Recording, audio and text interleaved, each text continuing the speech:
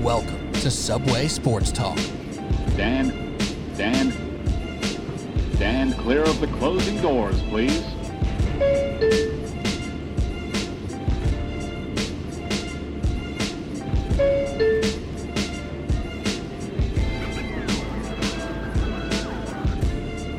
All right, here we go. Subway Sports Talk. My name is Peter Kennedy, and I am your host. Thank you so much, as always, for listening on Apple Podcasts, app, Spotify, wherever you listen to podcasts. Thank you so much for tuning in.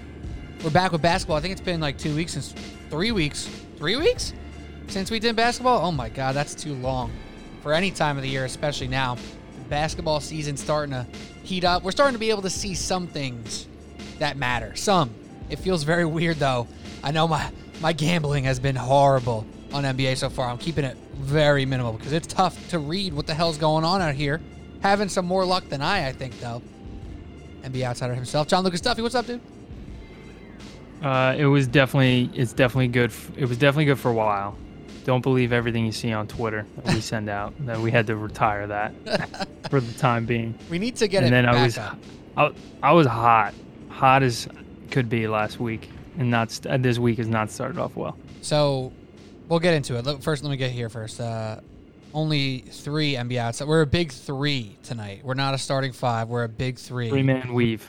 And we're going to be talking about a big 3, obviously, in Harden, KD, and Kyrie. We also got KJ. Kyle Anderson. What's up, dude? My man. What's going on, bro? It's I just want to share the same sentiment as far as not being able to correctly bet a NBA game so far this season. So it's been a rough. I'm just waiting until the right time. I guess I'm waiting for like a 30 game limit or something. I don't know. I can't find it. It's tough out here, and plus with the injuries and who's playing every single night, if you're not out here really checking, who's in and who's out before game time, you're going to put yourself in some bad situations. And then sometimes, on the flip side, you can do too much research where, you're overthinking it and you're like, oh, this guy's out, but this guy's not really that important. And you're like, oh, well, I can't bet. I'm trying to think of like a random example. Like, oh, I can't bet on the Hornets because PJ Washington's out. Like, no, maybe that's too aggressive of a thing to say. Like, okay, they still have Hayward, they still have LaMelo, they have whatever. So it is tough to navigate. It really is. But wait, Duff, I said we were going to get to back to something. Oh, yes, here we go. On Subway Sports Talk Twitter, at Subway Sports Talk, TLK, you were putting out picks, right? Well, we were putting out picks. We were putting it. Don't put it on us. No kidding. But no, we're putting out picks. Yeah, I was in on that too. I'll take some of that. Oh, you are? Okay. I don't think I was because Yeah, I've been all over the place here trying to focus on some other stuff. Because you don't want to be a man and put yourself out there. Got it. I've been putting myself out there on the football picks, and that's what I was actually going to say. I was going to relate it to that. The funny thing, you said you were messing up early on the picks at Subway Sports Talk, TLK, and now you stopped posting the picks to try to get your mind right, and you've been hitting. And that's the opposite of what happened to me. I was hitting, and then me and Patty Boyle are like, all right, let's start posting some picks. We're going to do picks podcast, blah, blah, blah. And I started missing like crazy, but I stuck to it. And now back above 500 with a decent margin there. So stick with it, my guys. Stick with it. That's what I think. Yeah, what's your record right now, Pete? Do you know? Off the top of your head? I would have to check the notes, but it was something like 28 and 23 or something like that. And Pat Boyle was 10 games above 500. So that's damn good. He's been crushing those 2-game teasers, which is his style there. But I don't want to go too long on this. We should probably get started. Real quick, though, Duff, with you looking at the lines, this will get us into our basketball talk. When you're trying to figure out which teams you like and don't like, over under like half the league right now, just general speaking here, do you feel like you know what these teams are? Like, do you feel like you know what half the teams in the league are right now? Yes, I do. I feel like I know what over half the teams are, but the thing is, I feel like it's so close in the middle. And even at the top, like I really feel like there's not much disparity. The only team that's like really showing out is the Lakers. and everyone else has got some issues. Like even the Nets, we saw tonight, lost in double OT to the Cavs. They couldn't play any defense. Colin Sexton cooks them for 15 in the second overtime, and no team is without their flaws besides the Lakers. I know they gave up like that 17-point lead going into or like a couple minutes into the third quarter, and they lose to the Warriors. But we'll call that a regular season hiccup for now because I think they're top 5 in net offense and net defense. I think they're first in defensive rating in the season thus far. Yeah, I mean, they're a team that is quote unquote sleepwalking at this point, right? Like they're not even. They seem locked in. Yeah, well, for sure. But I'm saying, like, in theory, they could be sleepwalking, or they can be looked at as a team that it's understandable for them to, take some quarters off or take a night off because they just won a championship a couple months ago. They have an older star in LeBron who's going to, he said straight up, he's like, yo, I'm going to be doing my thing. Like, I'm taking it easy, whatever. I'm going to get right for when it matters. And they're still 11-4. So there's zero reason to be worried about the Lakers. But then there's other teams where, like the Bucks, for example, yes, they're 9-5, and they're still in a great place to be a top 1, 2, or 3 seed in the Eastern Conference. But it just feels like weirdly flat with them, So the Lakers are the last team to worry about. Then once you go through that other group of people, even if you feel like you know who they are, you don't exactly know who's better than who yet, and that's the really tricky part. Kyle, what are you feeling about that topic? No, dude, you're so right because and like we were talking about with the bets, we look at some of these money lines and these spreads and everything, and you can make a live or even a pre-game bet. You're just like, oh well, the net, like tonight, the Nets should definitely handle their business against the Cavs. They have Kyrie, KD, and Harden. Why would they lose to the Cavs? And the Cavs, are playing well. But with that said, we just talked about the some of the 3 top scorers in the league, and they lose in double overtime by 7. So there's so many teams that I guess we had some expectations for that on any night, anyone can be beat right now. And it's almost like freaking college basketball in the NBA right now, how unpredictable it is every night. Yeah, it's real weird to even just look at the standings because you see the Raptors at, what is that, 13th or 12th in the Eastern Conference at 5-9. It's a quick 2-game win streak can pop them up to the 8th seed. That's how tight everything is. From the Cavs are 7-7, Raptors are 5-9. Like 2-3 games flips the entire Eastern Conference standings right on its head. So it's very confusing. But what we're going to try to do, at least with the topics we're talking about here tonight, is try and figure out what we know about some teams. And obviously, we're going to talk about the Brooklyn Nets and what we saw the first game with all 3 of these superstars. But we're just going to project forward, see what we think about this move. And we'll get into it, but I'll just say this. Seeing Jarrett Allen on the Cavs versus the Nets this early in the since the trade happened, it hurt. It hurt if you're a Nets fan. You're seeing that guy. He didn't even play that many minutes because there's Andre Drummond starting above him right now. But, like, Jarrett Allen is so much better than DeAndre Jordan. It hurts. So we're going to talk about the Nets a good bunch, of course. But then also we're going to talk about the Eastern Conference hierarchy. Teams like the Bucks, Sixers, Celtics will all come into play. And maybe some sneaky other teams will be into that conversation. And then last but not least, we're each going to pick a team, talk about their record at the moment, and if we think it's real or if it's real fake, for that matter. So that's the rundown. Shout out to Andrew Duffy. Shout out to Frank Villani. Not on the pod tonight. I'm sure they'll be back very soon. But here it is. NBA Outsiders, Subway Sports Talk, Pete Kennedy, John Lucas Duffy, and Kyle Anderson. So did you guys hear by any chance what I was talking about, spewing stuff on the intro of the last podcast about the Jets head coach? No, I don't think so. Okay, thanks for listening, guys. No, I'm kidding. Appreciate that. I'm in basketball mode right now, bro. It was a basketball take, but it wasn't in the intro, so whatever. It was in the intro, wasn't in the title. So I was talking about brand loyal. Andy Reid. I was talking about the playoffs for a minute and Andy Reid and whatever, and it just made me think about James Harden here. How Andy Reid, if you really remember his time in Philly and then his first X amount of years in Kansas City before Patrick Mahomes came around, this guy was a choke artist. His offense fell apart in the biggest moments. He couldn't manage the clock. And despite great regular season and decent playoff success, he was looked at as a loser in a lot of regards because he couldn't win the big game. And I just couldn't help, with this Brooklyn Nets trade happening, put that onto James Harden here. And this was my take in short. And I wanted to bring it up just because I figured you guys didn't hear it. Is Kevin Durant possibly the Patrick Mahomes to Andy Reid's James Harden? Chew on that. If that makes sense. Patrick Mahomes is to Andy Reid as Kevin Durant can be to James Harden and his legacy. I think I could co-sign that just because Kevin Durant is the engine. The Nets will go as he goes. And obviously he's a stud.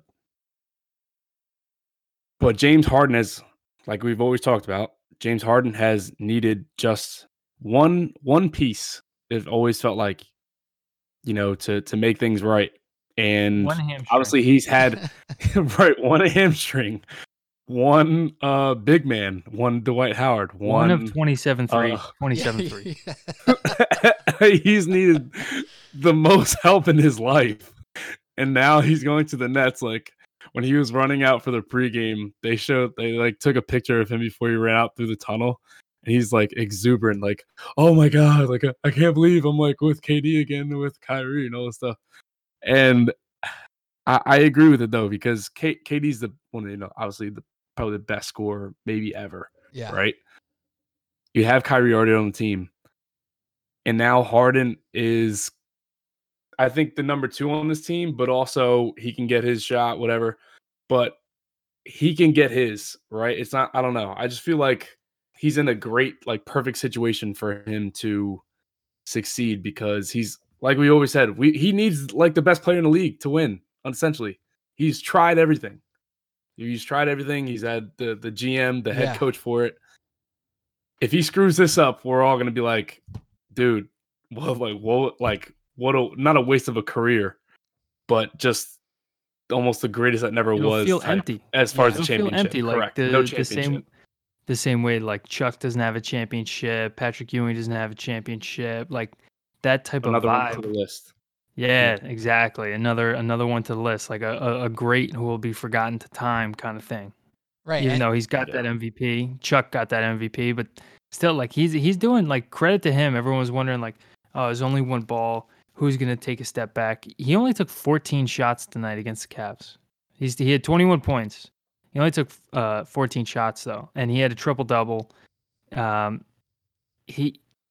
I think him and Kevin Durant are going to do what needs to be done in terms of just kind of taking that step back, and because KD's kind of always had that mindset where he talks about it. He's like, I don't know. I don't even think, has he gone for 50 in his career? Probably. I don't think so. It's something I think maybe not 50, but it's relatively low, his career high, because who's that? Kevin Durant? He gets bored. Like, as someone Kyle called him like maybe the best scorer ever, and like he'll never be considered that, even though he easily could have been. And when he was a young dude on the Thunder, we're like, why would this guy not win like 10 scoring titles? Like, how he's just the easiest, purest scorer that it's certainly of our generation, like not even close. And I think he can do so much without the ball. And even James Harden, he had an opportunity for a catch and shoot 3 tonight. Think about that. He had an opportunity for a wide open catch and shoot 3. Kevin Durant threw the ball at his ankles, but like, when was the last time you even saw that was even a possibility? Kyrie had a wide open catch and shoot 3 from the corner. Like, why was he in the corner? Why did his man help off him? It's just those kind of opportunities are going to be coming. I think Kyrie, he had 37, but he looked rusty in spots tonight. And man, that no defense thing is so real. Oh, that's so real. Like right now, I mean, so much of defense, more so than offense, is about chemistry and communication. So that'll hopefully get better as time goes on. But man, right now that looks like a concern. Who's going to get a stop for them right now? Next question. It's Bruce Brown. Pretty bad. Bruce Brown, Jeff Green. I don't know. We are gonna get into that because that's obviously the next point of this conversation is what can this team actually accomplish? How do they do it? What are the holes? What needs to be filled? But just to wrap this up, Kevin Durant's career high is 54, right? Not low, not a low career high in regular people standards, But in Kevin Durant We standards, just saw Steph go for 62. right? I was saying in Kevin Durant standards, you're thinking he's had to have had 60 or 65 once or twice, right? But no, because How was he not have 80, 90? But I think there's one person that had something to say about that, and that was Russell Westbrook. well, So like, you trying to go? You trying to go for 60 tonight? yeah, And Can't shoot the ball. I'm at the point shooting guard 30. doesn't I'm pass it to shooting. you. I'm taking 30 shots tonight. Like that for real. But I mean, Kevin Durant man. he's spoken about it. I've heard him on Bill Simmons' podcast. I've heard him on other places saying, yeah, I could probably score more, but that's not fun for me to just continuously try to run up my score. I want to play basketball. I want to do what it takes for my team to win. And I assume that Kevin Durant's the type of guy, if his team's up by 30, he's not going to jack up 15 more shots. Like, that's just not who he is. It's not in his DNA. And that's great. And that brings me to my next point with the offense, because realistically, the offense for this Nets team is not the issue. It's not really a concern. I agree with you, Kyle. I think Kevin Durant is the engine. But the funny thing is, he can defer to Kyrie and James Harden and still be the engine of the whole team. And it's just the way, he pulls in the defense. Like, his gravity on the court is so extreme. But his demeanor, where he's like, yeah, James, go do you. Go get yours. Kyrie, go do you. Go get yours. But because he is who he is, Harden and Kyrie both defer to him, being like, yo, help out here, help out here, help out here. And he's the engine. He's the one moving. But he's such a confident basketball player, such a wise basketball player who gets the big picture more often than not, to where he's letting his dudes kind of get going and get theirs. But everybody on the team knows that it can go through him at any point in time, and it will go through him quite often. So it's kind of a weird thing to look at, but it makes sense in a big picture. That's a good point. He has the confidence to pick his spots and know that he doesn't have to go for it every possession. yeah, And, and in the playoffs, this team, like, I want to talk about the defense, because in the playoffs, for sure, that's what it's gonna come down to. Is it's about getting stops, like, because so many people talk about, I don't know if this is still the narrative, but I know it was, amongst casual basketball fans, was that in the NBA they don't play any defense. And if you watch these games, it's not true, because the players are so good. You just have to give them something, right? If you press up on James Harden, he's going to go by you, right? So you lay off him a little bit, and then he shoots a step back three, and he's shooting like 36% on those. That's a really great percentage, but he's shooting like 70% at the rim. So kind of pick your poison on that. And the Nets just don't have a lot of options in how versatile they can be defensively. Like, they have a lot of super athletic guys, but you want Joe Harris on the court for his shooting, but you're going to need Bruce Brown to get stops. And you're going to want DeAndre Jordan so he can match up with the bigs and take some of that load off Kevin Durant, who's obviously going to be the alpha on the offensive end. But you're probably going to need Jeff Green because he's more mobile and more switchable, even though he's still not a great defensive option. Yeah. So they're looking for any buyout guy they can find. And I think one that they might be looking for in particular is PJ Tucker down in Houston. Someone who loves to take a beating for the sake of the team. That guy's crazy. How many, what was it earlier this season where he logged like 25, 30 minutes and he just had 0 shot attempts? Does he really love that though? Or is he like exhausted? PJ Tucker's not young. It's crazy. I think he would love it if he was he loved doing it for Harden when they had Chris Paul and Westbrook, and he's trying to get out there for a championship and stuff. I think he would love to do it again, like reinvigorate his attitude for the game and his love of the game if he's playing in Brooklyn. if you see the lineups, especially without DeAndre Jordan on the court, they're essentially a Houston lineup, from like last year. But outside of KD, they're, KD wasn't even the 5. Jeff Green was like playing like almost the 5, because you had Harris, Kyrie, KD, Harden, and then Jeff Green. So you're just like, dude, who's picking up the big? And it probably isn't going to be KD. So Jeff Green is just down there banging. So I'm sure if they brought some help with Tucker, I mean, Jeff Green would probably be like kissing Steve Nash's feet. But, I think that, unfortunately, defense aside, the only thing that I think is stopping them from being great could be Kyrie. Like, who says he doesn't, have another absence? We were talking about KD being the engine. Kyrie's like that leaky tire that, you fill it up and you're like, oh, dude, I'm good. Like, I can drive for another, I'll be fine. I don't even have to worry about it. And then next thing you know, you got a flat on the side of the road and you're like, dude, like, you serious, man? Shit happen again? I just put a patch in the shit, a couple weeks ago. Then you go fill it up, go patch it up, think it's all good, keep driving, catch another flat. You're like, dude, like this is getting annoying. And I guarantee you that's exactly how they're gonna feel if Kyrie pulls this shit again. So I'm like, dude, like, didn't we already have this conversation? Like, did you not tell us like, oh, it's not gonna happen again? I feel like KD and Harden have to definitely like almost damn near babysit and be like, yo, dude, like, we need you. If not, we're not gonna be as good as we can be.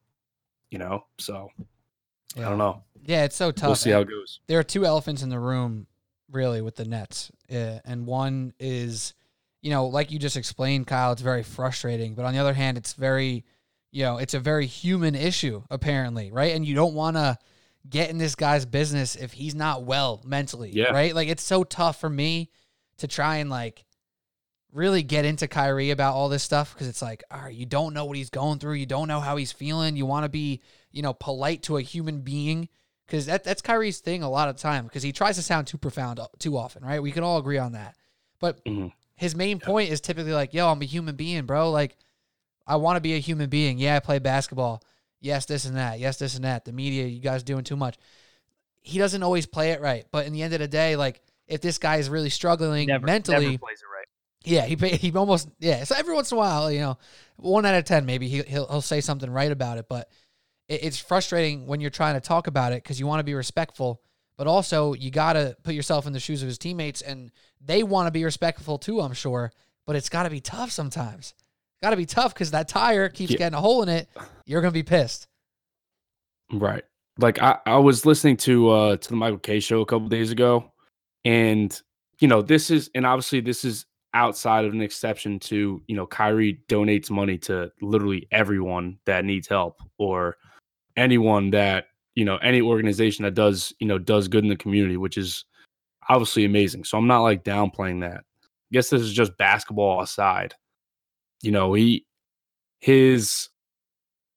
What Peter Rosenberg made a good point was he said, like everyone is dealing with social issues or everyone is fighting the same fight. Like you are not the first one to, be, fighting social injustice and also playing a sport or also, being paid a lot of money to do it. right? It's like, dude, you have to kind of do both. Obviously it's not the easiest thing in the world, but if you choose that one is more important than the other, then you should be fair to whatever commitment, you make, and just think about, the people that you're affecting if you're not there, 100% mentally or 100% physically, The thing to me that sucks the most about this is that the casual fan hates Kyrie Irving so much and doesn't want anything to do with him.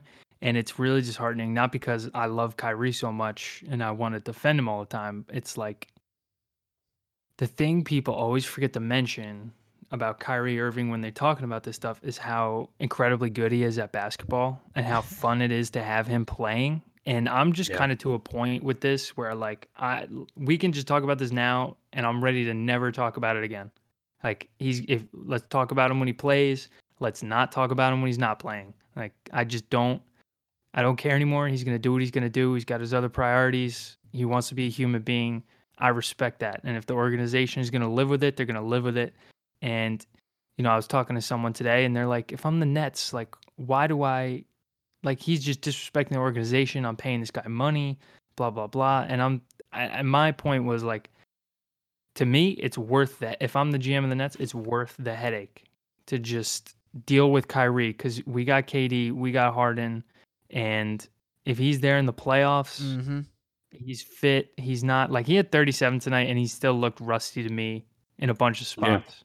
So if that's what he's going to be when he's a little rusty, not playing for a couple weeks, like how's this team going to look, 2 weeks from now if they're all playing together for 2 weeks straight, That's kind of where I'm at with this team. Yeah. I still believe in them big time, just because I don't think we've seen this many, like 3 guys with this potent of an offensive threat. Like I know the Warriors with KD, but Clay isn't as dynamic as Kyrie Irving or James Harden, and Steph, made up for that with Clay, and Clay played his role to perfection. But these 3 guys as individual talents, it's going to be a nightmare for defenses, but the Nets defense is a nightmare in itself. So we'll see what happens. Literally, the closest thing from an offensive standpoint that I can think of is the Miami Heat big 3. And I don't think you can say Chris Bosh was quite on the level of any of those 3 dudes. You could definitely argue Dwayne Wade and Bron were on the same level as those 3 dudes. But Bosh was just like right below as an offensive threat by himself. And he obviously had to take a huge, huge step back. Maybe the big 3 in Boston, but offensively specific, not even close. So from an offensive standpoint, there's no reason to worry about this team, in my opinion. The second elephant in the room, though, has the athleticism of an elephant right now. That's DeAndre Jordan, man. This is the only guy on the roster right now that's a center. I'm not saying like they got a scrub to back him up. They don't have anybody to back him up. We just explained Jeff Green's playing center minutes. Off the jump this season when Jarrett Allen was still here in Brooklyn, we were worried about DeAndre Jordan's minutes, getting too many, and him being an issue to this team if he's going to play too many minutes because Jarrett Allen is clearly better. Now Jarrett Allen is gone. He's on the Cavs. It's DeAndre Jordan or Jeff Green or Kevin Durant at the center position, and that's tough, right? So if you watch the Milwaukee Bucks game, which they won, my guy was getting picked on. Terrible. Remember CJ McCollum about Enes Kanter? Pick and roll at 0-0 every single time. Devin Booker. Devin Booker. Devin Booker. Sorry. I think CJ might have said some shit about Enes. Oh, no, Enes Kanter's on the Blazers. Everyone talks shit about Enes Kanter. Whatever. But yes, Devin Booker, pick and roll at Enes Kanter every time. It's that times a million right now on DeAndre Jordan. It's ugly. It's real ugly. Like what can possibly be done here? Do you think, Duff or Kyle, that like any other center right now? Like I was looking at, I was like, Kosta Koufos. Remember Kosta Koufos? Get Kosta Koufos on this team. That's an upgrade. How bad? I heard Kendrick Perkins said he's available. I've seen him doing crossovers in his driveway. Shut up! He's I missed available. that. That's hilarious. He's available. Spice Adams is available. Bro, looking like Cream Harden 2 Bigums. weeks ago with the bulk and none of the talent. That is so hilarious. Dude. But like, how much can this actually hold this team back?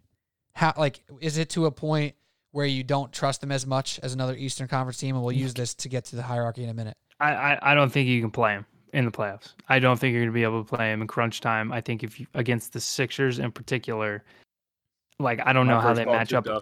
I don't know how they match up with the rest of the team or whatever. But I think only the Sixers fouled match out up by halftime.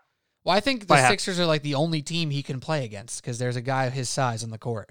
No chance. Joel Embiid shot like 20 some free throws tonight. Like there's no way. There's no way DeAndre Jordan can guard that guy. DeAndre Jordan loves to foul cooking tonight.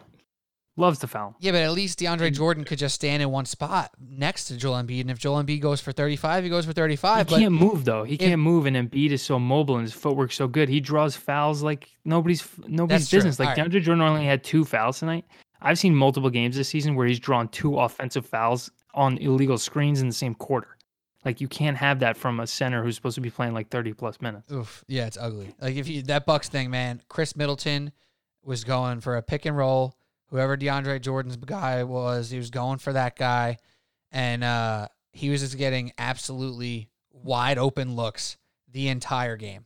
The entire game. It was ugly. So, question: is there any way or anybody like what's like the bare minimum person they need at center? Is my question. Who's the bare minimum? I said Kosta Koufos. It's kind of a joke. He's out of the league, but like, what's the bare minimum?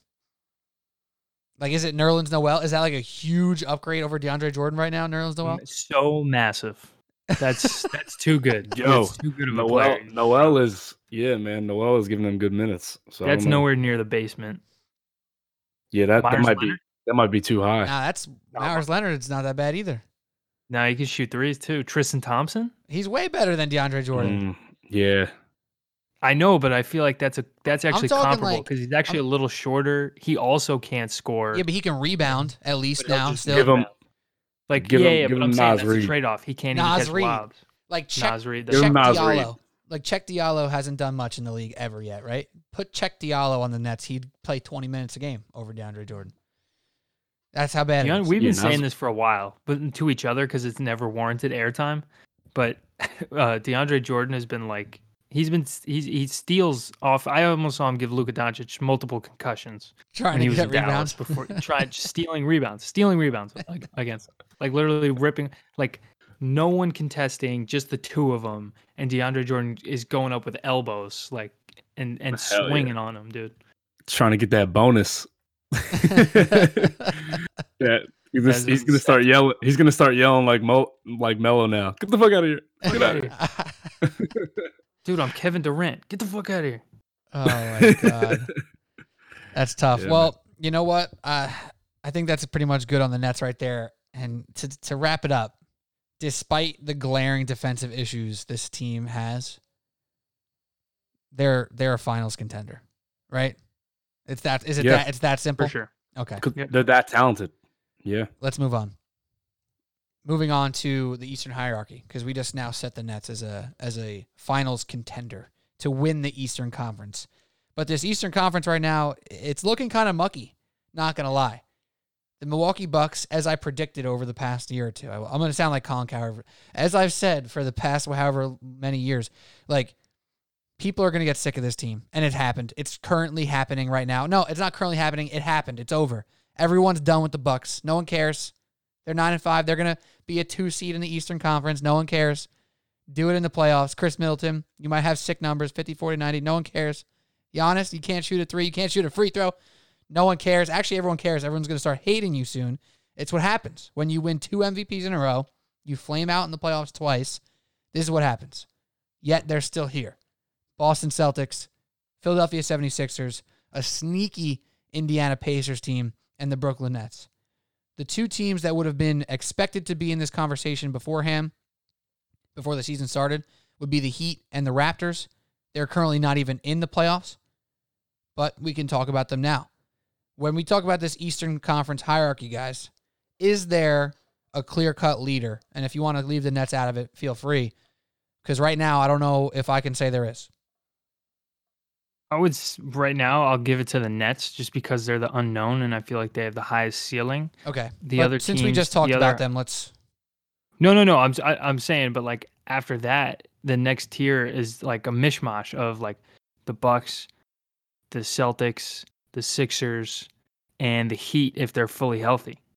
So that's what I was talking about, where I feel like I know who these teams are, but I don't know how much is different between any of them. I don't know. Like Kyle, what do you think?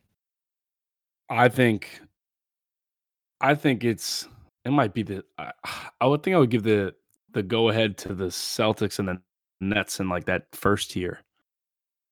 And probably, you know what, and the Sixers. I'll give those first 3 and then it's everyone else. Just because I think at least early on we can see that the Celtics and Boston have probably the most, chemistry and the 2 best head coaches probably in the East. The Celtics and Boston? Yeah. Oh, Celtics. I say Celtics and Boston. My About bad. the lie. Celtics and the Sixers. My bad. My bad. It's late as hell. My bad. You're good. So, Celtics and the Sixers probably have 2 of the best, head coaches in the East, and the Nets have the most talent. And then after that, it's just everyone else. I no longer trust the Bucks like we were talking about. I don't buy them at all, especially with the roster. Especially when Giannis doesn't get a look at the end of the game against the Nets. Like he's not even in the play. And why would he Dude, be? like- Why? Let's talk about the Bucks for a minute here. 'Cause Well, he was wide open cutting to the rim, but Middleton, if he has any confidence in himself to make that shot, is never even looking at that. By the way, No, like all those Middleton- people who are pointing that out, that was so frustrating to me. It's just like, Middleton saw Giannis cut and I was like, he's gonna miss that free throw. I'm gonna chuck this shit. Boom. Yo, Bricked it. what is Giannis? He's in the 50s right now for free throw percentage. That's ugly. Yeah, dude, he's It's bad, hideous. man. It's not good, Yo, right? So why is he still catching the ball on the perimeter, man? When is Coach B gonna be like, Yo, Giannis, we've talked about it as a staff. We think it's better if you play from the elbow to the block. Yeah, Like, Because it's more physical dude, down there. You might get fouled. right? Like, why keep shooting threes? Like, this is whatever, why I dude. wish Frank was here right now, because Frank has been saying this for like 2.5, 3 years already. He can't say, dude. he can't even say Giannis Antetokounmpo. He says Atampoko. But Frank's been saying Giannis needs to be Shaq. That's it. He's like, I'm sorry. I wish he had what it takes to not be Shaq, but he's Shaq. He's a new age Just be Shaq. your body, dude. And it's unfortunate, but I mean, I hate this because I saw it coming. And all my favorite teams, really, this has happened to. In like my lifetime, this has happened to. I grew up when I was growing You're up the Drake curse. in New York. Yeah, kind of. So when I'm growing up in New York, I'm a Knicks fan, right? So just naturally, I'm a Knicks fan. But being around the tri-state area, the Jason Kidd New Jersey Nets were extremely fun. They played a brand of basketball that I adored. I loved it. And I rooted for the Nets. And they made it to 2 championships. They lost and whatever. And now they're irrelevant. They're gone forever. My next favorite team, the Phoenix Suns, Steve Nash, team I was obsessed with. I love that team so much. Watched them as much as humanly possible, pre me having League Pass. But I adored Steve Nash. I adored that team. They never made it over the hump. They fall apart. Is what it is. James For their Harden. time. Yeah, James Harden and the Rockets. It's the same thing. They fall apart. Now, I'm not saying I've been a huge fan of the Bucks all along, but I saw it happening because I saw it to a bunch of my favorite teams over and over again. You get so high, you win X amount of games, you have an MVP, you get expectation. And once that expectation hits, it's easily going to go downhill from there. And, is there a route for them to turn this around and be looked at as a serious, player here again? Because they can be, 72 games? They can be 55 and whatever that number would be for the losses there. And no one's going to care. Nobody. Giannis will not win an MVP again. He won't win a Defensive Player of the Year again. And that's just what it is. And that's life. And I feel bad, but that's what it is in today's world. What does this team need to do on the court to fix it?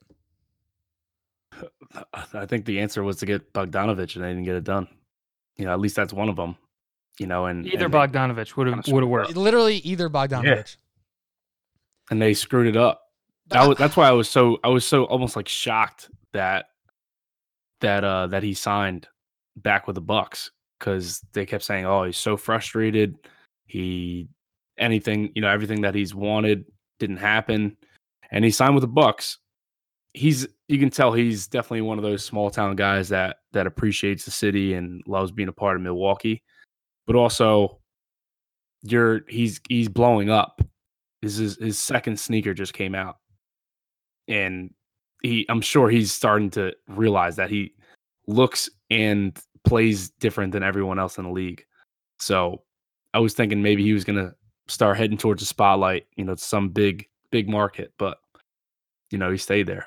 So They sold their souls to New Orleans for Drew Holiday, and that was after the Bogdanovich thing didn't go through. You know what's crazy? Go back and look at what New Orleans got for Holiday, and then look at what the Rockets got from the Nets for Harden, and it's not that different.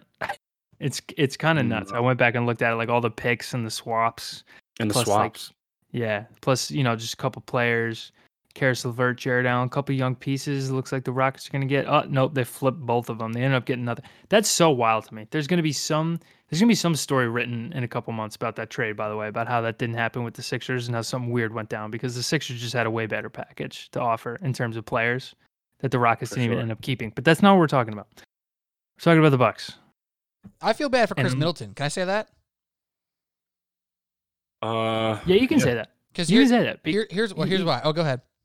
No, I was going to say, but people should just feel better about him. He should get more credit. He gets a lot of shit, and I understand it. Giannis is the better player overall, 100%. But because of who Giannis is as a basketball player, Chris Middleton is asked to be Chris Middleton at the most important times of the game. Chris Middleton is not a elite level closer. And if you want to be an elite team with championship intentions, you need a closer like that, right? And Chris Middleton has been fantastic for a couple seasons in a row now. He got an all-star appearance. He actually has really good playoff numbers. His percentages in the playoffs are actually off the charts. Granted, those Celtics series, he just goes bonkers. They kind of I was gonna let it go, but they skew the numbers a little bit, but still, he's now asked to do so much, and he's asked to be a guy when there's 30 seconds left in the game and they're down by 3. Chris Middleton, save us because our best player can't. And I don't know if that's fair to Chris Middleton. And in reality, you think about the best teams in the league, their best player is usually the guy who has the ball there, and the Bucks simply just can't do that. Sixers Damn, go you through, know what, Pete? go It's through like the same you thing. just hit the nail on the head, bro. Like that's Yeah, nothing left to be said. Well, he should get more credit. He should get more credit. Like he's almost treated like he's treated like an other. He's not treated like a second Yeah. star. people want him Right, to be a yeah, star 'cause- when they need him to be a star, and then they want to shit on him when he's playing well. Like, you know what I mean? He can't win, basically. Yeah, the Bucks are seen as Giannis and everyone else when Middleton on any other team is probably the second star. You know, Maybe it's his demeanor too, right? Like he's a pretty ill-mannered, kind of Mild. it doesn't seem like mild-mannered. he's always in the media, Yeah. I think essentially it's with because he was a quotes or second things like that. rounder, got moved around, was Right. like a player development guy. He wasn't a highly touted star. Yeah. So he had to Milwaukee earn is this also- status. It wasn't bestowed upon him. Yeah, Milwaukee is still also one of those legit small market teams still, you know, Yeah. as opposed to OKC coming out of that and some of these other teams. And you know what's funny, Yeah. Kyle? You brought up the Bogdanovich thing. If Bogdanovich was on the Bucks right now, I think there's a really, really good chance that 20 seconds left in a game, they're giving the ball to Bogdanovich at the top of the key and saying, "Make a bucket, make something happen," and that's saying something about a team. Or at least a kick out. He's in the Right. mix. On a- He's off in a the play. drive. Like, It's Middleton Yeah, or it's he's- Bogdanovich, and Giannis is going to be And- the and- screener. And he's someone that you can't help off of. Mhm. So the lane is now way more open for, like we said, Middleton or Giannis to make something happen, or go to the line potentially, get fouled, something. Right. And well, Yeah. that moves me to the next team because let's keep moving through these Eastern Conference teams for a second here. That's the Sixers. They have a similar thing. Their best player, if you're down 3 in a close game, you can't give him the ball. You can't give Embiid the ball down 3 in a last possession of a game. It's just, maybe if you do a pick and pop, he can shoot a 3, you'll be okay with it. But it's not preferred. Ben Simmons, obviously, you can't really trust him late in a game. Tobias Harris, you don't want to trust him late in a game. Chris Middleton's better than Tobias Harris in that regard. And he doesn't get the credit for that for some reason. But, Duff, you're our Sixers guy here. Is that really a worry at the moment? Because they seem like they could hit a stride where it won't really matter because Embiid's playing out of his mind kind of right now. It'll always matter. It'll always matter in the playoffs. That's the thing. And you can't trust Tobias Harris. My one brother, he's been killing it on these FanDuel same game parlays. He's been crushing, and he sent me his picks for the night, and I saw he had on there Tobias Harris over 1.5 threes, and he's been averaging 2 a game. And I just texted him back, beware of Harris. And he kept it in, and then he sent me back the slate, and it just showed this person over rebounds, this person under points, this person over assist. Like of the 8 picks he had, it's just check, check, check, check, and then the only one that didn't hit, Harris over 1.5 threes. Like the Sixers won tonight against the Celtics just by pure force of will of Joel Embiid. And the amount of times in the fourth quarter he got the ball and wasn't even looking at anybody else, with complete I understand why he was doing that. Like it was defensible, Give me the ball, get out of the way. Exactly. Like there was a quote Kyle Korver had out there from Allen Iverson. He's like, if I pass you the ball and you miss it, why would I pass it to you again? I'll just shoot it myself. Like that was kind of Embiid's mindset down the stretch in this game. And he just had to do it himself. Because guess what? Ben Simmons scored 11 points again. I feel like he scored 11 points in every game this season. And he drew 2 offensive. He had 2 offensive fouls in a quarter. He just takes charges because teams know, like, oh, you're just going to keep dribbling at me, so I'm just going to take this charge. Because he's the president of NoMoves.com, and his vice president is RJ Barrett. I've been saying that, but the president of NoMoves.com is Ben Simmons. And it's just so disgusting to watch how he's just hasn't gotten better since he's a rookie. Like his stat line is worse this year than it's ever been.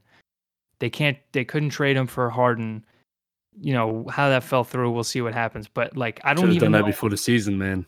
I don't know if they could have though, because at that point the Rockets didn't feel like they had to make the move until Harden like kind of blew it up. But I mean, we'll see what the Sixers can even get for him at this point, because like I do not think he finishes the season in Philadelphia because it just feels so bad. Like, and Jackie McMullen was talking about it this week, how Sixers fans are too hard on him and all this stuff. It's like Jackie Mack watches way more basketball than me. I'm positive, but I'm not certain that she watches more Sixers game than me. I would bet I watch more Sixers game than Jack McMullen. And just over the years, like, I don't think that guy loves basketball. I don't think he cares about getting better. I think he cares about being famous. I think he cares about the clout. And I think he wants to have his own team, and he doesn't like that he's got to be behind Embiid. He was the anointed one from Australia in the Montverde, wherever in Florida. LSU, doesn't matter. His team sucks. He's on national TV all the time. He's the best player in the country. Doesn't matter. He doesn't make the tournament, still goes number one. Doesn't matter. He breaks his foot, still wins Rookie of the Year the next year. Then he wins All-Star. Then he's an All-Star again. And he hasn't gotten any better, though. Like, if you really watch, name one thing that he's gotten better at. Well, the only thing about what you were just saying that makes me just kind of question everything about Ben Simmons is he does actually grind on defense a lot. I'm not saying it's like 82 games a year he's grinding on defense, but for somebody to grind like that on defense and be that impactful on defense, to not care about getting better on offense is just weird to me. It's just weird. Like RJ Barrett. That's the thing that doesn't make sense. RJ Barrett's a good comp because there's some clear limitation with the touch, right? There's a lack of touch in the jump shots and the floaters and the layups and whatnot. RJ Barrett has a lack of touch that he's working on. It's not horrendous. It's actually better than Ben Simmons probably, but there's a lack of touch. He's only in his second year. He's actually made strides, I think, year one to year two. His jump shot looks way cleaner. He's more willing to take different types of jump shots. He's not afraid to put the ball up in the air and shoot and go to the rim and do some stuff, even if his efficiency is really bad right now. And I texted you guys the other night watching the Knicks. I don't really care that he's inefficient right now because he's so young, because he's attacking. He attacks. If Ben Simmons attacked like RJ Barrett did, his efficiency would go down, and it would probably help the team. It would be one of those Westbrook situations when Westbrook is really reeling and affecting winning. His efficiency is a little better maybe, but it's not great. But his sheer force is forcing teams to play defense a certain way, to be almost scared of his physicality. Ben Simmons has that in him, and he doesn't allow it to shine. It's like a nervousness. I think Rajon Rondo said it with Matt Barnes and Steven Jackson on All the Smoke. You got to stop giving a fuck. They asked him, they were like, Rajon, like, you weren't a great shooter, and now you're shooting threes. You know, you're open, you're nailing threes and this and that. Doesn't matter in the playoffs. You're hitting threes. He's like, you gotta stop giving a fuck. And Ben Simmons is the first guy that comes to mind. He's afraid to miss a three, and that's ugly. You got centers in the league who are trash at shooting threes, and they'll rip one a game. They'll rip two every 3 games. You know what's going on here? For somebody to grind the way he does on defense, to not care about the other stuff, is just mind-boggling to me. And you know what? He better be giving you something if he's the number 1 pick and he's not scoring. He better be playing some damn defense. Because if not, and then assisting, like, and he's assisting. Right? If you're a Sixers fan, I would be losing my mind. If your number 1 pick is giving you, say, 11 points a game, and he's giving you subpar production, and he's scared to shoot threes when the entire game now is shooting threes, I hope he plays some defense, because if not, then you feel like you wasted a pick. And I just don't understand it. Like you said, why should he be scared to shoot a three? He clearly works on it. All the damn workout videos he posts all the time. You know, one funny thing that Brandon Ingram was talking about on a pod, he was saying that, hey, like, Brandon Ingram, like, dude, you don't really like post a lot of videos like of you working out. Is there a reason behind that? And one of the things he did mention, which a lot of people say, well, I don't want people seeing my workout tapes or how I'm working out. But then he also said a lot of guys that post a bunch of videos are the guys that usually don't work out. So they're just saying like, yo, look at my workout video. Like, oh, I got some work in today. Maybe he's one of those guys that legit is not putting the work in, but he'll put up that video in the offseason like, yo, look at me grinding, working on my shot. But then when we get in the game, you don't shoot it. So what's your deal? So all 10 of the videos if I've been working on a fadeaway all my summer, I'm gonna come into the season and I'm gonna be shooting fadeaways out of my ass. Like I'm not gonna not shoot them. Like the first shot what the you're hell? Gonna take. And it's like the 10 videos that we've seen of him over the past couple of years shooting threes are the only 10 times he's practiced threes. Like that's kind of what you're saying right now. It's funny, yo. Yeah, it's possibly true. So the only time you work out is when you haven't worked out in a week, and you're like, all right, hey, let me get some videos of me shooting threes and let everyone put Philly back at ease so they think I can shoot again. And then once we come back to the season, hey, I won't fucking see the 3-point line. He's attempted So like I'm what, just gonna like keep 4 doing what this I'm year? doing. Like 4 attempts this year for 3. That's pretty good. He's on his way up, baby. On his way up. And of course, Ben Simmons, Jeez, man. he gets graded on a different curve, right? He does. He's an all-star. He's an all-NBA caliber player. I think he's been all defense already. So he's getting graded on a different curve. But when you're on that curve, that's what you expect. It's the same thing with Giannis now. It's cute for a while. Ben Simmons, it was cute for a while. It was great. It was fun. Now it's like, what else you got, son? Because it ain't cooking right now. But let's move on. I have one more team. Duffy, you got one more thing to say? Real quick. I just want to give you his splits. Oh, God. Rookie year, this is points, rebounds, assists. Oh, God. He's 16, 8, and 8. Second year, 17, 9, and 8. Okay. Third year, 16, 8, and 8. Led the league in steals with 2 steals a game. This year, he's averaging 12, 9, and 8. And he's shooting 50% from the free throw line this year. No, I'm sorry, 63% from the free throw line this year. So this is the best, and this is the best percentage he shot from the free throw line in his career. But it's gone up since his second year to third year went up 2%, and then third year to now it's gone up 1%. Like I get it, it's only his 4th year in the league, but like think of the growth we've seen from guys like Jamal Murray, Jaylen Brown, Brandon Ingram, Pascal Siakam, Karis LeVert, Malcolm Brogdon. These are all guys in Ben Simmons' draft class. Like, how many of those guys would I take on the Sixers over Ben Simmons at this point? 1 for 1. Almost all of them. Malcolm Brogdon for Ben Simmons, 1 for 1. Who says no? The Pacers do. I had this exact conversation with one of my best friends from high school last night, where I literally went through and I was naming all these guys from the same draft class. And there's like, he was like, man, it's like surprising how many of those I actually had to think about. And I'm just like, I don't know if the Pacers would even make that deal. Like maybe they do for like ticket sales and the cloud of having Ben Simmons on the team and stuff like that. But like Malcolm Brogdon makes the Sixers so much better in my mind. Like defensively, okay, maybe they take a step back or whatever, but you still have Joel Embiid, who's defensive player of the year candidate year over year.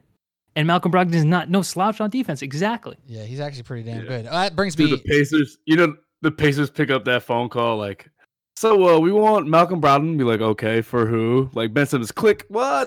Get out of here. Like, are you serious? Bro, I'm ready to drive that to the airport at a moment's notice. I'm so done with him. It's crazy.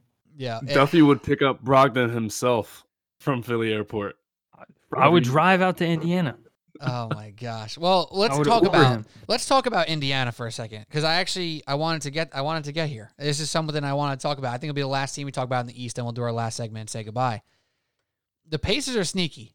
Now, they've been sneaky before. They've been a 4 seed before. They've been, a 3 through 7 seed a bunch of times. They've been frisky in the playoffs, but Domantas Sabonis and Malcolm Brogdon could very well both be all-stars this year. And I think it would be very warranted. Let me read you this. You were talking about Ben Simmons splits. Listen to these splits. Malcolm Brogdon, 22 points, 4 rebounds, 7.5 assists, 1.8 steals. Domantas Sabonis, 22 points, 12.8 rebounds, 5.8 assists, and surprisingly less than a block a game. But a stout defender who alters a bunch more shots than he gets blocks, right? Malcolm Brogdon, 43% from 3 on 7 attempts. Domantas Sabonis, 31% from three, but takes 2 a game and keeps defense honest. He is more versatile than Ben Simmons on offense. Who would have said that when Sabonis was in OKC his first year? Not a damn soul. So looking at this Pacers team, TJ Warren has to get back healthy. Oladipo out. Hopefully, obviously, Karis LeVert's health gets figured out. That would, that's a scary thing. He had a mass found on his kidney. So hopefully that gets figured out and he'll be back on the floor. He's with the Pacers, right? That he got moved to the Pacers? Is that accurate? Correct. In that trade? Who is this? Karis LeVert. Okay. I didn't make that up, right? Yeah, right. Yeah. That's right. Yep. Right. So Miles Turner is there. He's banged up at the moment, but he should be fine. What is the Pacers' true ceiling here? Are they just going to be a disruptor in the top 4 or 5 seeds in the East, or do they have some real juice to make a splash here? Disruptor. That's what they are perpetually. Yeah. The same way the Kings are going to win 30 games, the Pacers are just going to be like 6th seed and disruptor. Like they might be better than that in the regular season this year, but they still, in my mind, have no like championship aspiration. Out of the top teams in the East, so the Sixers, Bucks, Celtics, Nets, let's throw in the Heat in there if they figure it out, get some more wins. Maybe the Raptors do. Which team is the best matchup for the Pacers? Or who would be most scared to play the Pacers?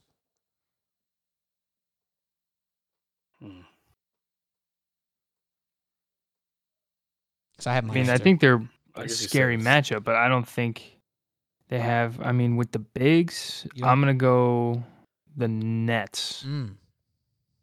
Between Turner and Sabonis, that's gonna be a tough one to shut down.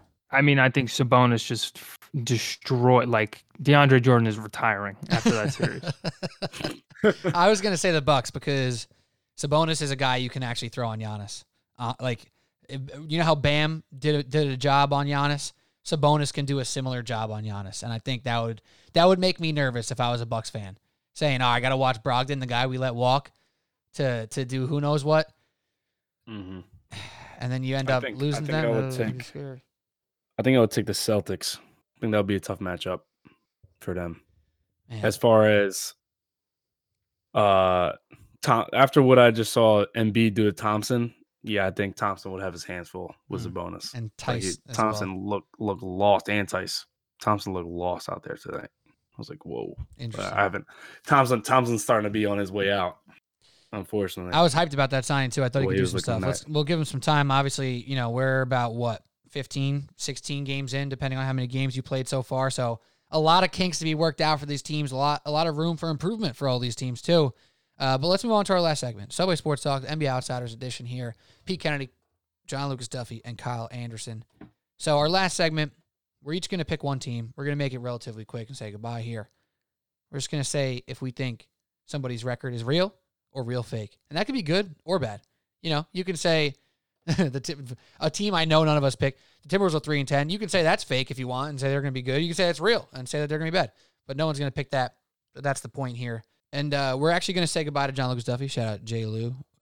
Has to bounce real quick. So we got Kyle Anderson and Pete Kennedy rocking for the last segment. We're going to sneak in some Knicks talk at the end too.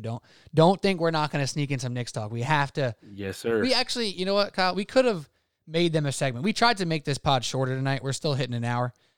We could have made them a segment. They're worthy. They're worthy of a whole episode. Maybe me, you, Alec, and Frank got to hop on a Knicks exclusive pod. Dude, maybe I'm next down. week. I know. We're all always down to talk a crap ton of Knicks. Always down to talk Knicks. I feel like we actually neglect them on the pod a little bit too much sometimes. But hey, we're going to talk Knicks in a moment. So let me start off this last segment here. And I'm going to say a team in the Western Conference has a real record right now. A real record of 10-4. And that's the Utah Jazz, Kyle. And we were just talking about the Pacers and saying how they are disruptors. And they're never going to be more than that. They're not going to hit true contention. And that might be true about the Utah Jazz. I don't know if this iteration of the Utah Jazz has what it takes to make it to an NBA championship, an NBA finals. I'm not sure they do. But that's okay because, you know what? Not many teams have that freaking aspiration. It's not very real for every team, or at least the top 5 or 6 teams even, to have true championship expectations. You have them in-house. You believe it in-house, of course, but in reality, do we think the Jazz are going to win the finals or be in the finals? Probably not.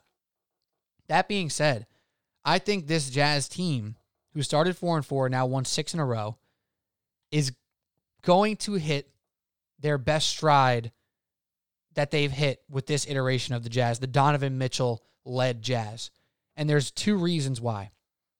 First and foremost, it sounds small, but Derek Favors' return to Utah is so important to me. Because when I watch this team and Rudy Gobert goes out, they now have a guy who, even though he's not a shooter, Derek Favors is not a guy who's stretching the floor too far. He'll shoot a little mid-rangey, occasional corner three. He brings a smaller type center feel to this team who can still body up down low, play some real defense, really help out rebounding. And he's one of the classic cases of he knows what to do on the basketball floor, Kyle.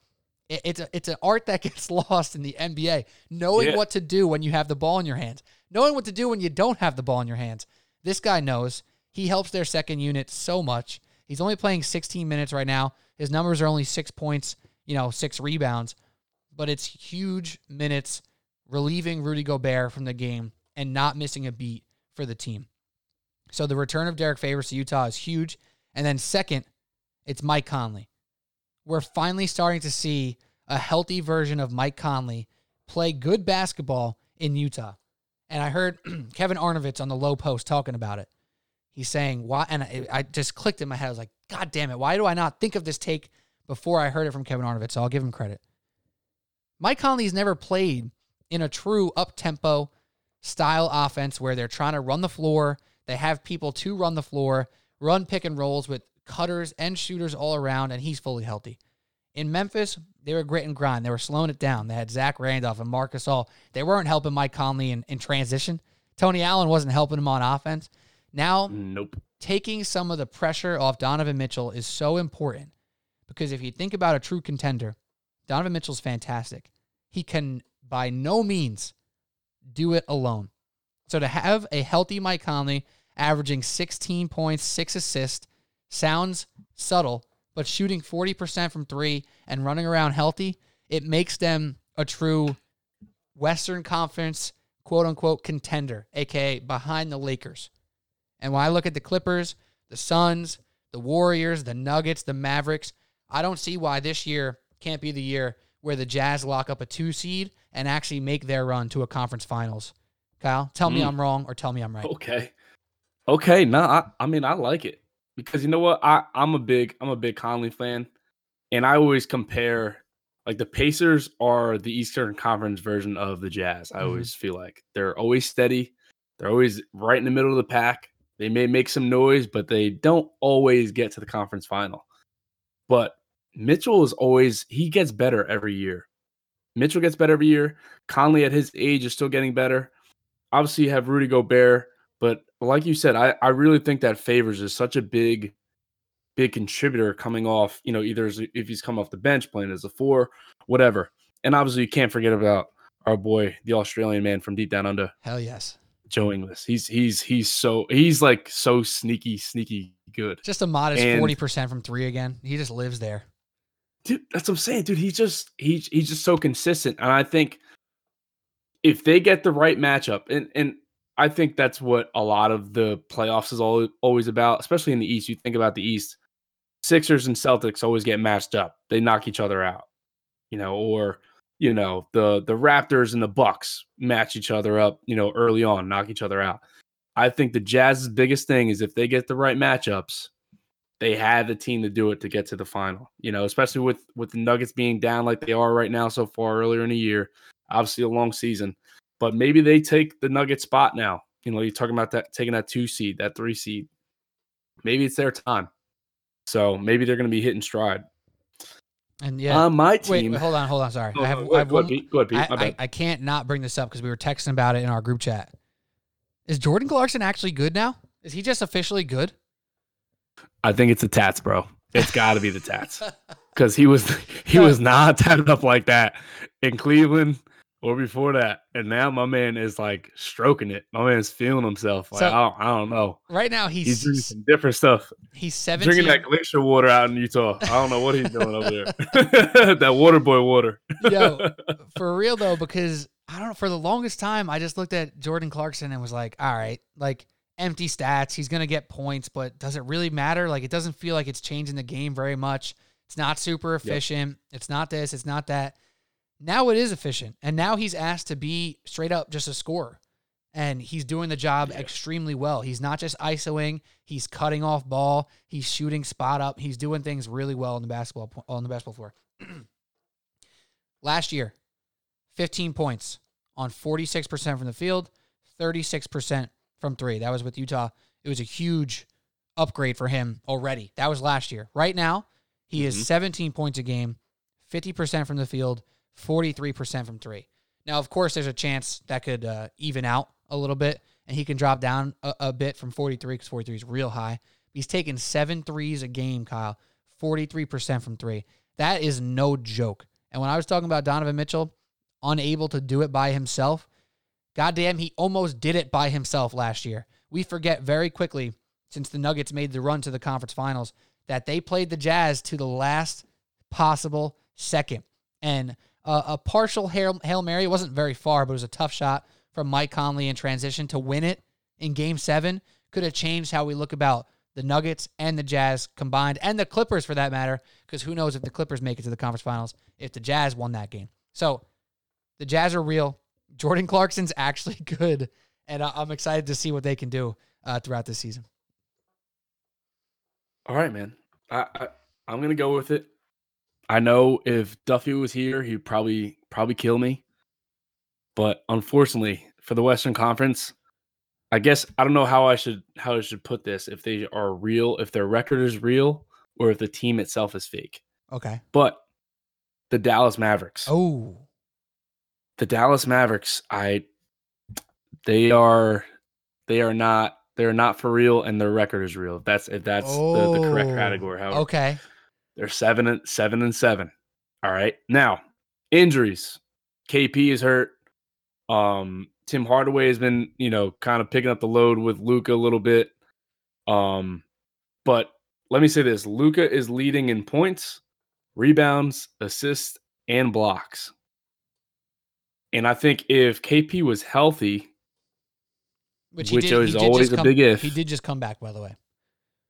He did. He did just come back tonight. So, Luka's, we all know that and feel the same way that Luka's amazing. And he makes good decisions. He, can fill it up, and he pretty much carries his team. But there aren't many guys that help him out. Obviously a healthy KP, but we say that every year. I feel like we say every year, hey, if KP's healthy, but he's not. He's actually not. And, Hardaway's having a great year, but 3 losses that I was looking through their schedule, let me see how they've been doing this year. You could have started off poorly or whatever. 117-101 to the Bulls. Okay. 118-99 to the Hornets. All right. So it's kind of an ass whooping. And 116-93 to the Raptors. Those are the 3 losses I saw, and I was like, why is that? If even without KP, if this team was legit and the Raptors are as bad as they are, would they be losing like that to the Raptors? And a lot of these things are just making me kind of scratch my head. What's going on? This team was, pretty legit last year. What's the missing piece? You're actually getting great minutes from Cauley Stein right now. He's having almost a career year right now with the Mavericks. I guess since KP was out, he's getting extended minutes. But with that said, I don't know. I something about him. You kind of got an itch, an itch about somebody or something. It's something's just not quite. That's how I feel about the Mavs. And maybe it might not make sense right now. They're 7-7. But for some reason, I think they're really either if they make the playoffs, they're going to be in a very early exit, or they won't make it at all. That's my kind of my take there. I don't know. Well, what do you think? I kind of feel you, and I think if I remember correctly, I'm trying to pull it up here, but I believe I picked their under this year. I did not pick many unders this year, and part of the reason why I didn't pick many unders is I felt like the top of each conference will not have an extraordinarily high amount of wins. So the wins will balance out throughout the middle, and there'll be a lot more overs than unders. But I'm pretty sure I picked the Mhm. under on the Mavs, and it goes back to last year. They started off like 10 games above 500 and then played 500 basketball the rest of the season. And yes, that's part because KP got hurt, but like you said, that's important. It happens all the time. So I'm not going to hit panic yet because last year they were absolutely epic offensively, and this year they haven't hit that stride yet. So I'll give them another couple weeks, and maybe they inverse from last year. They play 500 ball for the first couple months, and then they get hot late, and that's not a bad recipe if that is how it plays out. But I'm nervous about this team too because the defense, Josh. So like after, no, what were you gonna say? I would say the defense is supposed to get better with Josh Richardson, but they're still running out Trey Burke, Jalen Brunson, Luka, who's probably an average defender at best, KP, who's a nice rim protector but not great. He's not a great rebounder. He's just really a shot blocker. So the defense is going to be a question. So if their offense isn't elite, super duper legit, then there's serious worry. So I'm kind of with you, to be honest. Yeah. And I think that was something that we talked about in our over under, when we had our episode with that. Who's going to defend on this team? And I think that was the biggest thing. We knew that they were hitting their stride offensively in the playoffs and the talent that they have naturally on the roster. But it was just who's going to be the guy that's going to get a stop for this team. And I don't think they really have an answer for that yet. Yeah, I'm with you. My honorable mention, by the way, is the inverse to what you're saying about the Mavericks. Is the Toronto Raptors. They're 5-9. I see this team starting to rip off some wins real soon. Mm-hmm. And before we know it, they're not behind the Bulls and the Hornets anymore. They're not behind the Magic anymore or the Cavs. I just think as time starts to even out this league, the Raptors start to even out and regress to their mean of being a very good team. They're getting settled down in Florida. My guy Chris Boucher is balling out off the bench right now. Who knows if he'll be a starter before we know it. But I just think this team's infrastructure is too strong to be this bad. They're not going to be a sub-500 team. I just can't see it happen. So their record is fake, but they are a real-ass team. So that's my honorable mention. Sixth year the man? Sixth year the man? Sixth man of the year for Boucher? Right now, I think he's the leader at the moment. My guy's averaging 16 points a game right now, 2.5 blocks. Ooh, so, okay. That's no joking. 16 points in 24 minutes a game. I don't know if his shooting is super... Actually, no, he's shooting dumb, stupid efficient right now. He's 47% on 4 attempts from 3. So, wow, he's super efficient. That'll drop down the percentage, of course. But he's ready to rip. That guy comes in the game, he's ready to rip. He blocks shots in the perimeter, bro. It's out of control. I've seen Mitchell Robinson make a ton of blocks on the perimeter. Boucher is better at it than Mitchell Robinson. So, if you haven't seen Boucher do it, because if Mitch makes some crazy plays blocking shots on the perimeter, Boucher does it times 10. But that brings us to our last words, and we're going to use our last words tonight to talk about the New York Knicks. Kyle, the floor is yours right now, baby, because they're 7-8. I think, despite some tough losses or disappointing losses, you tell any Knicks fan through the first 15 games, you're 7-8. You're dumb if you're saying, oh, that's not good. That's amazing for what the Knicks were expected to be, for who they are expected to be. They're only scoring 100 points a game, which is the lowest in the NBA. So that is a real issue. That's it's literally the lowest points per game. But they're also only giving up 102, which is also the lowest in the league. So they're mucking it up. They're playing Tibbs basketball. They're grinding. And can we ask for much more than that, Kyle? No, I mean, like you said, 7-8. If you tell me 7-8 before the start of the year, 15 games in, I'm signed up. Let's go, because that means we're somewhere. Currently, we're 8th in the East. If we were to start a playoffs today, I'm all for that, because that means we're competing, and that's the biggest thing that we've always said. Please just make our team competitive. Let's just be in a game. Let's just scrap. Let's just make it happen. And Tibbs is kind of building that culture of the tough man, the tough guy sport, where we're going to play in the hundreds. And if we're in the hundreds, we're going to give ourselves the best shot possible. And if it gets above that, that's not our game, because we don't have unfortunately, the offense for that. Even though we have guys like Randall and, we're getting some contribution from Quickly and Rivers and RJ on occasion, we don't get that consistently from those guys every single night. So if we can play active defense and turn those turnovers into transition points or turn those turnovers into, an occasional three from somebody, that's what we want. That's all gravy, and this is so far, this has been already been a great season. And I think Tibbs doing a great job because he's holding these guys accountable. You can even just see in the games how animated he gets and how he literally is just ripping every guy if they a terrible turnover or don't box out. They don't get a stop when they need a stop. I think he calls great timeouts at times when things start to get away. He's just like, dude, we got to talk about this. Because right away, he's like, I'm nipping this in the butt right now. We're not going to let this get out of control. And I feel like in previous years, coaches would almost assume that we had the talent as some of these other teams. Like, hey, we're just going to play out of it. No, dude, like, end this right now. Like, let's end this run that they have. Get us together. We're a young team. Rip into these guys on the bench.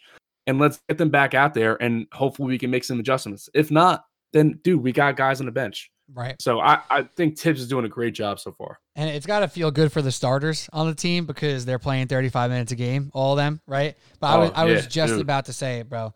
David Fizdale, and I hate this because I wanted to like Fizz, so I like Fizz a lot. I love Fizz. He's a great dude. But as a coach, it was frustrating because it seemed like he called a timeout because he was looking at it like, oh, I think a coach is supposed to call a timeout right now. Oh, timeout. And Tibbs is 100%. Like, before you're supposed to call a timeout, Tibbs is calling a timeout because he's furious. He is so pissed about what he's seeing on the court, and he's not accepting it. Granted, he's not accepting it to a point where he's going to take out, Julius Randle or RJ Barrett, who are clearly his workhorses right now. But that's because those two are grinding. Those two are putting in efforts every single game. And if they're inefficient, you live with it because the effort is there and they're attacking and they're doing, they're putting their best foot forward every single night. And that's not something that you could have said for the past 10 years. You just couldn't have said it. So off the jump, the Tibbs experience so far has been a win for us. But there is going to be a point where I start getting a little upset with the lack of minutes for a bunch of other dudes. It's not like I'm just upset Kevin Knox isn't getting burned, or I'm just upset that Quickly's only getting 15 minutes a game. But when Frank comes back from injury, if Dennis, well, I don't know if I care about Dennis Smith Jr., but if Frank's back and Knox is healthy, Quickly's healthy, and Elfrid Payton's still playing, 36 minutes a game, it's like, why are we not bumping Elfrid Payton to 28, given, 6 to 8 minutes here?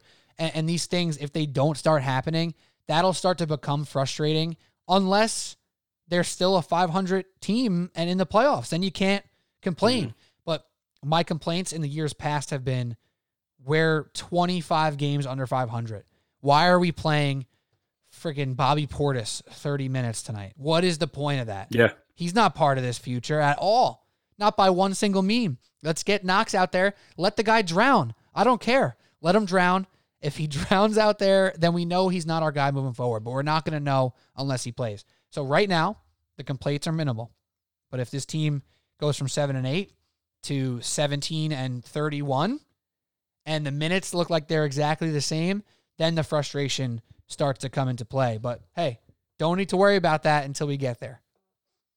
Right. I think that's definitely one of the, if I was to have my one, problem with Tibbs so far, would be that is the minutes. And you look at the splits and everything for each game, and you see the minutes usually in the starting five, almost all of them are in the 30s every single game. Every night. And it's crazy. Every night, like every single night. And I get it. He's definitely trying to build a mentality, but at the same time, we have guys on the bench that can play. It's not like if we go to our bench and we look down there and you look down the bench and like, dude, I got nobody to put in there. Right. I would understand to an extent. I would understand. But at the same time, we have Knox is playing much better this year. Quickly is a good surprise. You know, I thought he was going to be good anyway, but I mean, he's given us even more than I thought he was going to give us. Austin Rivers is consistent. He usually gives us good minutes. He's not giving us 15 a night, but I guarantee if he was given more of an opportunity to play and given more minutes, I'm sure his production would go up as opposed to say he's getting 12, 15 minutes a night. If you make that 20, I guarantee you he hits 2 threes in that period or gets two transition baskets or a couple assists here and there. I just think that's my only problem. Just rotation a little bit with minutes. But besides that, like I said, just it's pretty cool to finally watch Knicks basketball and not watch the first half and want to turn it off. I actually want to watch the entire game and not suffer. Yeah, right now, Julius Randle and RJ Barrett averaging 37 minutes a game. The one thing that I will say I love, Mitchell Robinson averaging 30 minutes a game, 15 starts of 15 games. That is something that feels good for me because that was something we were screaming from the rafters about since he joined the team. Yep. Let's get this guy some more burn. But yeah, man, Alec Burks comes back. Reggie Bullock's right now 29 minutes. You know, Obi right now he's only played 5 games, but he's getting 12 minutes a game. Like that's the stuff. Mm-hmm. Like we just talked about the Knicks for 10 minutes here. We just mentioned our first round pick in Obi Toppin, 12 minutes a game. He needs to get some more burn at some point. And hopefully, you know what? Yeah. Hopefully they're winning and we won't have the right to complain, but I'm nervous we're going to hit that spot. So until that happens, you know, I'll be here ready. I'm waiting. Because I'm not super confident they're going to be 500 when we get into, you know? Me neither, man. When we hit that 30, 40 game mark, we're really going to know. We're like, exactly. Okay. So we'll see what happens. But there's moves to be made here too. And who knows, maybe Alec Burks gets flipped for another pick, or maybe Austin Rivers on like a super cheap contract is a flippable guy for somebody young or for another pick. So there's a lot of things to happen for this Knicks team, but I think so far so good. A- for the grade for this team right now. I think that's where it's at. But anything else to add for the Knicks before we say goodbye? Nah, man. Definitely said what we had to say for sure. That's it. All right. Kyle Anderson, thank you, bro. As always. No problem, man. As always, bro. Shout out to your squad basketball season starting up.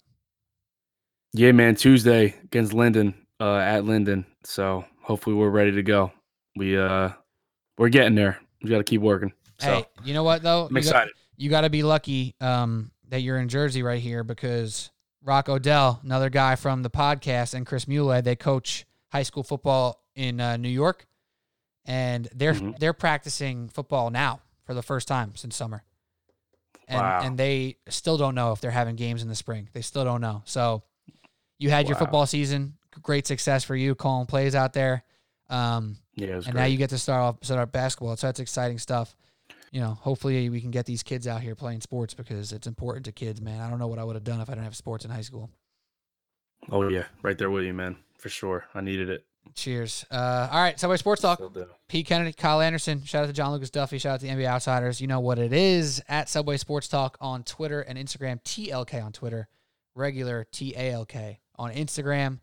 But y'all have a great one. We'll be back. We got the conference championship, Kyle. Quick pick for me. Quick pick. I got you. Bills and Packers. Ooh, Bills. Mahomes in or out? Yeah. Chiefs, either. Ooh, spicy. I love it. Yeah. Let's ride. Subway Sports Talk. Yep.